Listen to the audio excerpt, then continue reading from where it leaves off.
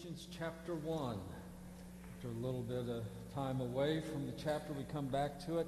We're going to start in at verse 15 in just a moment. We've finished that first paragraph. You know, sometimes we get the idea that Paul, as he wrote and was inspired by the Holy Spirit, that basically what he did was he wrote a verse and took a break, came back and wrote another verse and took a break, and there's not really much connection there. And maybe he came back to write the third verse and rolled a Yahtzee and figured out what to write from there or something. And I get that we feel that way sometimes, and some of it's my fault because we've been going through this book and these scriptures so slowly that it's sort of easy to get the idea that, you know, these verses exist independently. In point of fact, there's a flow to Paul's thought. There's a development to Paul's thought.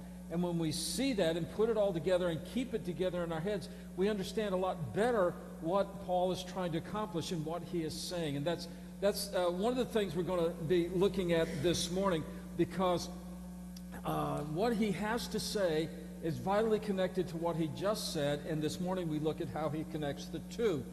For example, in verse 16 he says, "I do not cease to give thanks, remembering you in my prayers." In other words, for the rest of the chapter, he's going to be praying for these folks. He's going to pray that they will be enlightened. He's going to pray that they have a real grasp and understanding of what God has done for them. In fact, there's three things that he's going to mention, and sure sounds like a three-part sermon series to me. So we may be there for a while, maybe not. But before he gets to that point, he says, "And I'm praying for you." He's just finished saying, let's bless God. Let's bless God because he blessed us, and here's what God has done. Why, the Father, he has chosen us before the foundation of the world. The Father has elected us and predestined us for adoption. Before we showed up on the scene, before creation showed up on the scene, God chose us. His divine election in the depths of the mystery of who he is, God chose us. Then he says, let's praise God. Let's give him the glory. You know, give glory to God for his grace towards us in Christ Jesus. And then the next thing he said, you remember? Just not yes? Or we'll be here for a very long time? Okay. The next thing he says, well, let's consider what the Son has done for us. The Son redeemed us. He has forgiven us of our sins. He went to the cross. He died for us. He shed his blood for us. And because of that, we've been renewed and we've been reconciled to God. And all those things that have to do with salvation have to do with what the Son did for us as he came, Emmanuel, God with us, God incarnate.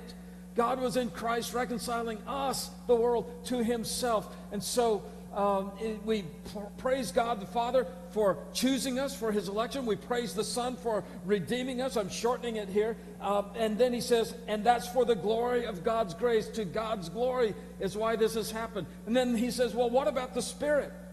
He said, when you believed, when you tied into all this, the Holy Spirit was given to you as a gift, as a guarantee, as a down payment on your salvation. So you have an absolute certainty that you will inherit what God has promised, and it will be a reality in your life because of the gift of the Holy Spirit working in you now. And so he says, let's praise God and give him glory. So three times we glorify God.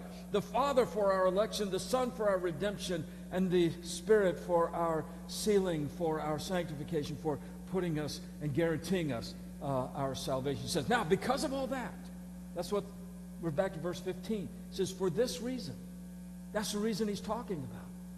The fullness of God, Father, Son, and Holy Spirit, having brought to us this wondrous, beautiful gospel of salvation. He says, because of that, and this is our focus for this morning, because I have heard of your faith in the Lord Jesus and the love that you have for all the saints. He said, here's how I know you tied into it. See, sometimes we get the idea that Paul says, well, I'm just thinking about you in my prayer, and well, let me try to think of something to be thankful for. Oh, I know, the softball tournament.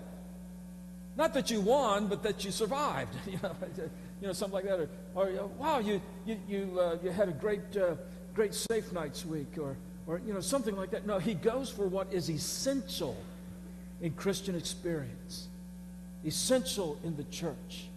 He says, because of what God has done, the fullness of God has done, for that reason, for the fullness of God has done, and because I have heard that you latched into that, you've been tied into what God has done by his grace, and the evidence of that is your faith in Jesus Christ and the love that you have for saints. Saints is a word that means believers in Jesus Christ. It's holy ones. It's people set apart for God because of their faith in Jesus Christ. So that's where we are this morning. Paul saying, because of everything God has done and because you've linked into it by faith and by love for one another, I'm praying for you. Okay?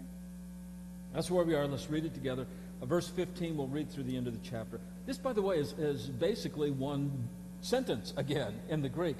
Certainly down to verse 22. 22 may be a compound sentence or it may be a separate sentence. It really doesn't make much difference. But the gist of the majority of this is just one sentence for us. I think many English translations put it down as one sentence as well. Bunch of commas, but no period.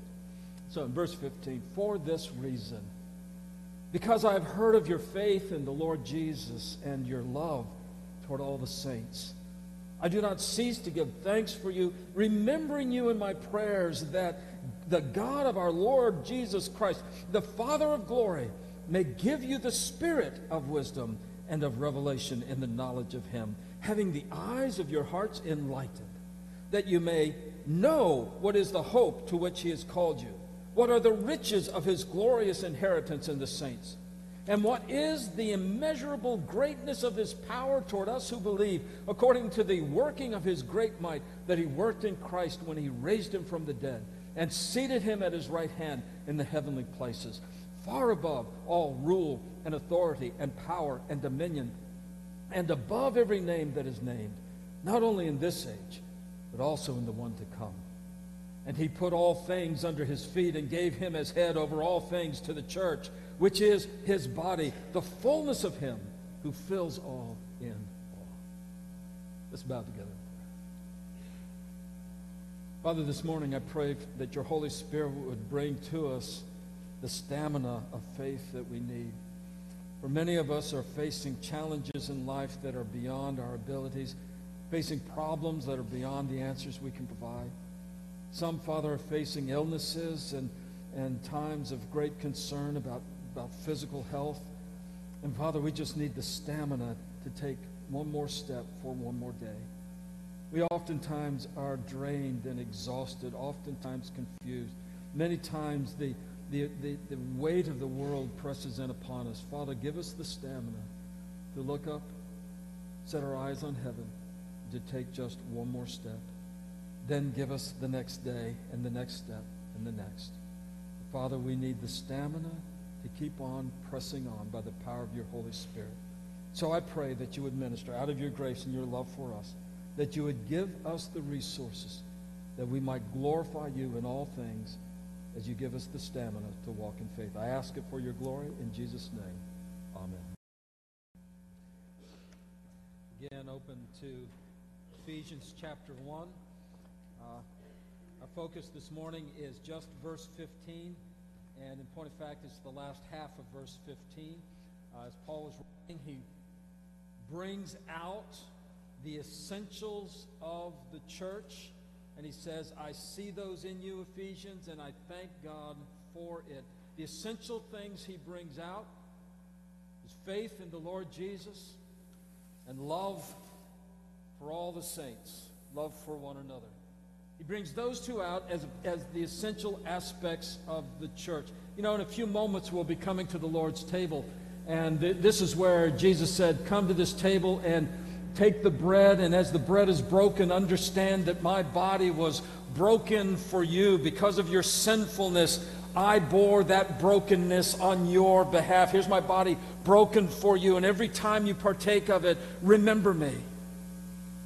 And when you take the cup, remember that my blood was poured out for you so you could have a new covenant, a new relationship with the Father through the Son. And so as you partake of the cup, remember me.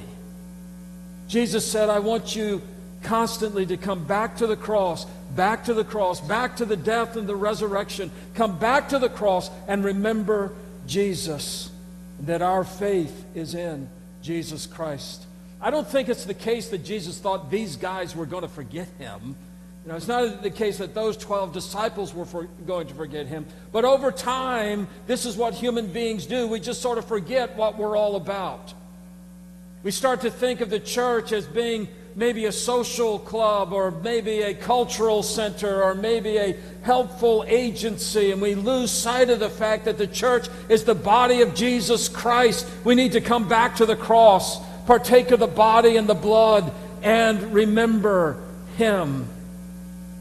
I think Jesus knew that ultimately the church would move out of the house church sort of arrangement that they had in the New Testament days, and we'd start to build our buildings, and we'd get proud of our buildings, and we'd see cathedrals, and we'd think that's what the church is. We'd think of fine structures and architecture. We'd think that's what the church is, and we'd get so caught up in the material aspects of church that we would forget what we're all about. And Jesus said, no, make sure you come back again and again to the cross and partake of the body and the blood, and remember it's all about Jesus. I think Jesus knew that our tendency would be to think that we had a better design on how to run things than God has in His Word. And so we would start to develop an entrepreneurial spirit. We'd start to treat the church like any other business that needs to be marketed. We need to have slogans. We need to have advertising. We need to do focus groups and analyze what our clientele, what's our niche, what's our potential base of operations, and go after those folks and tailor the message and make sure we don't offend, and change everything so that we're being, just appealing on an advertising basis. And we need to come back to the cross again and again and partake of the body and the blood, and remember it's all about Jesus. Folks, you just proclaim Jesus and show how beautiful He is. And the Father will call unto Himself all those whom He has chosen.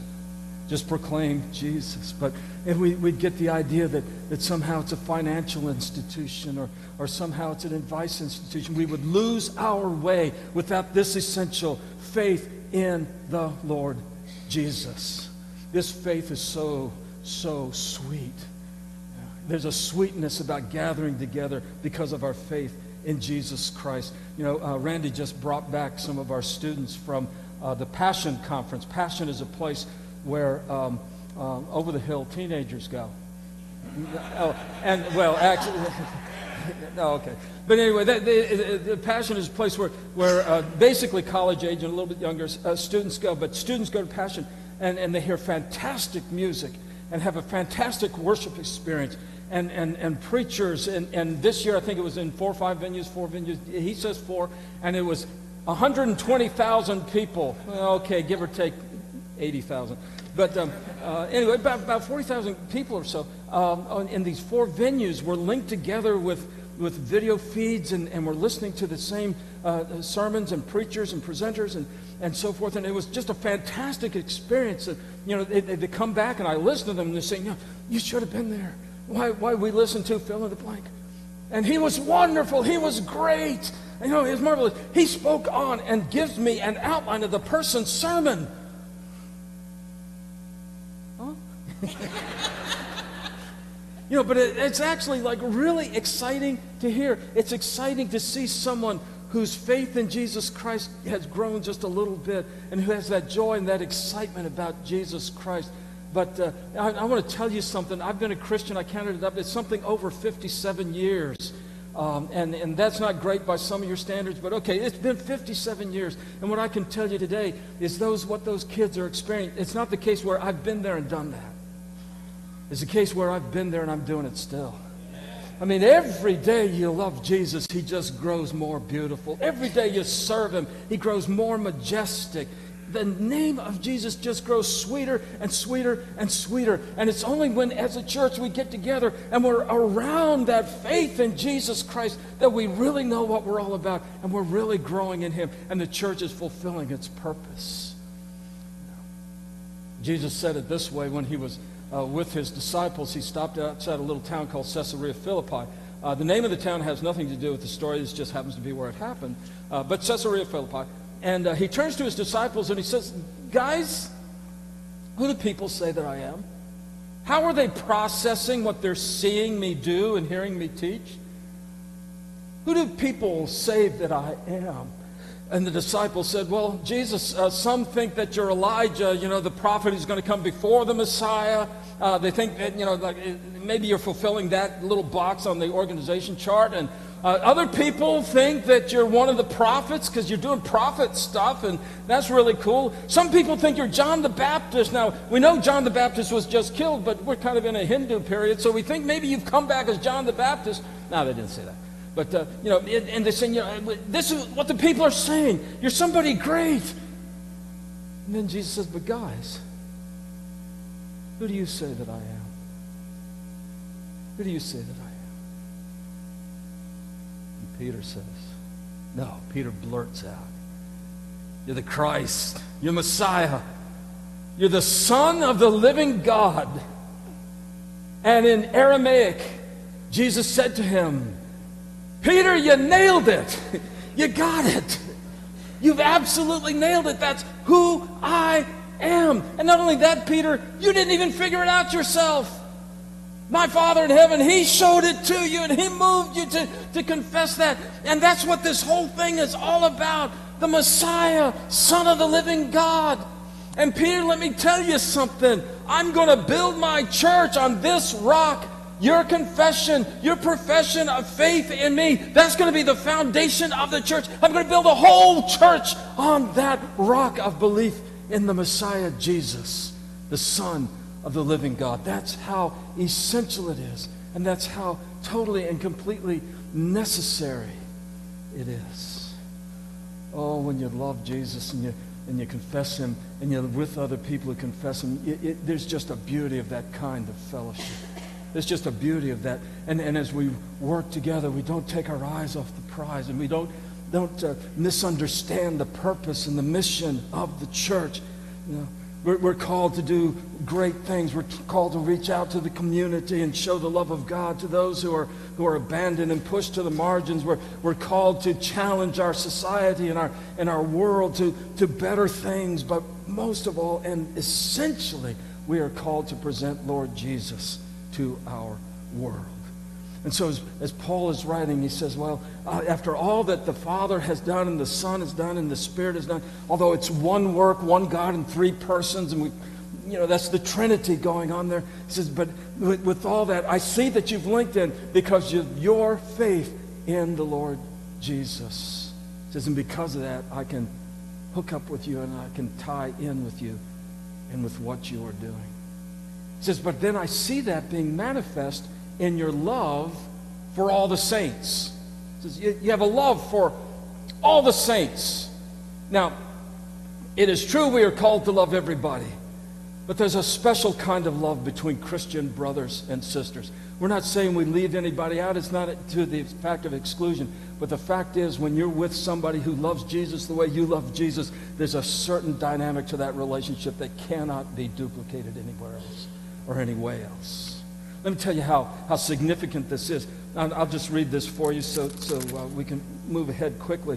But on the last night of His earthly ministry, in the same room where Jesus instituted the Lord's Supper, and on the same night that he did, in the same place, the same night, the Scripture says this, when He had gone out. Now that's a reference to Judas Iscariot, that Judas finally left. He went out to find a way to betray Jesus. So the significance is, here's what's happened. Judas, the one who betrayed Jesus, who was not hadn't gotten it, let's put it that way. He's gone out. Now Jesus says to them, now is the Son of Man glorified, and God is glorified in Him.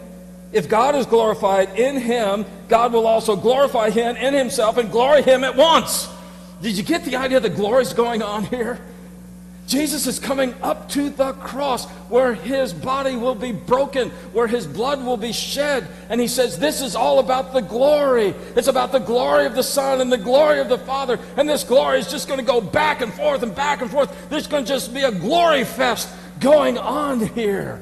All right. So He says this moment of glory. We look at the cross. We didn't see it, but Jesus already did. He says that there's going to be glory going on. And then He says, little children, yet a little while I'm with you. You'll seek me. And just as I said to the Jews, so now I say to you, where I am going, you cannot come.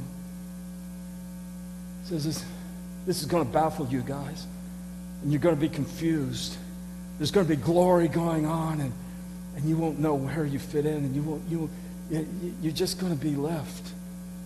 You can't come where I'm going, he says. So what's the one thing to tell them?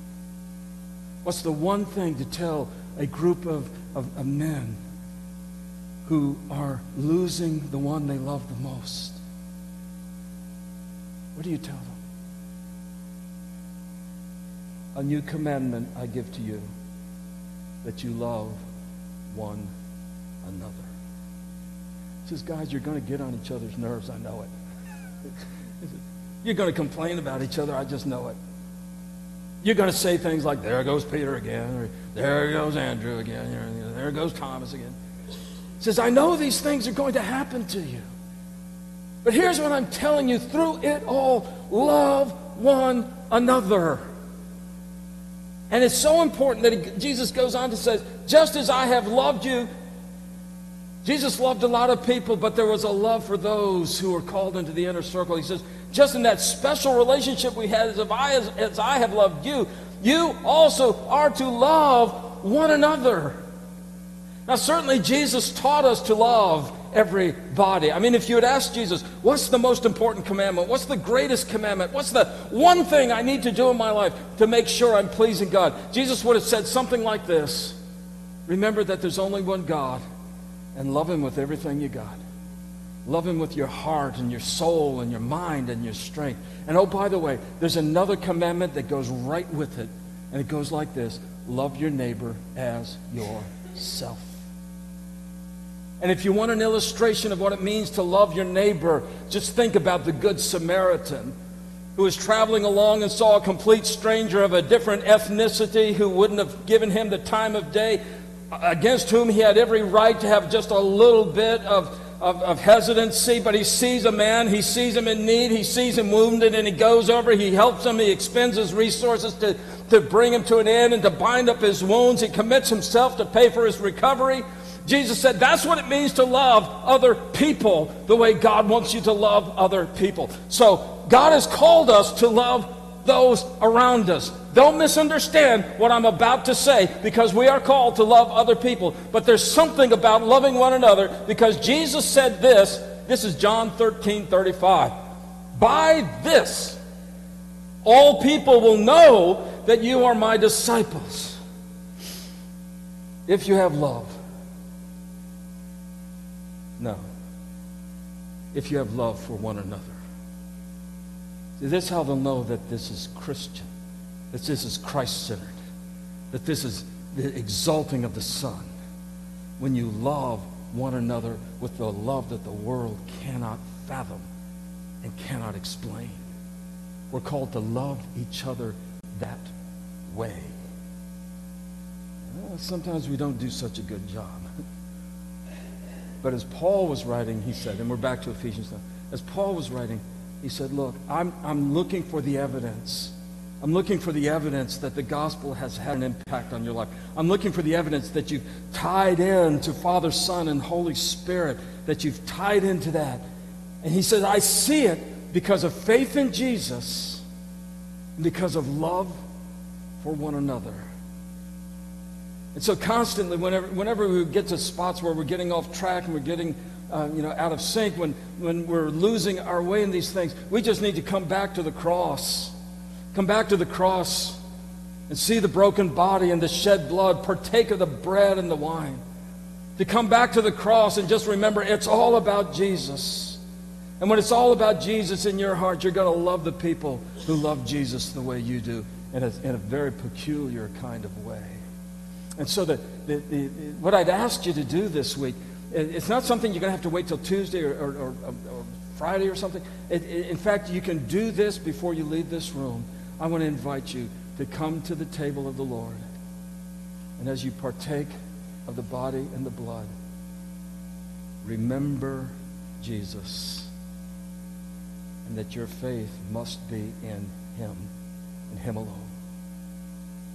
And then just take a moment to remember He's called us to love one another in a very peculiar, God-inspired, Jesus-exampled, Holy Spirit-empowered kind of way, to love one another. And that's the essence of the church. Let's bow together in prayer. Father, I thank you again for the resources of heaven that are ours. Thankful that we are not commanded to do anything other than what you give us the power to do.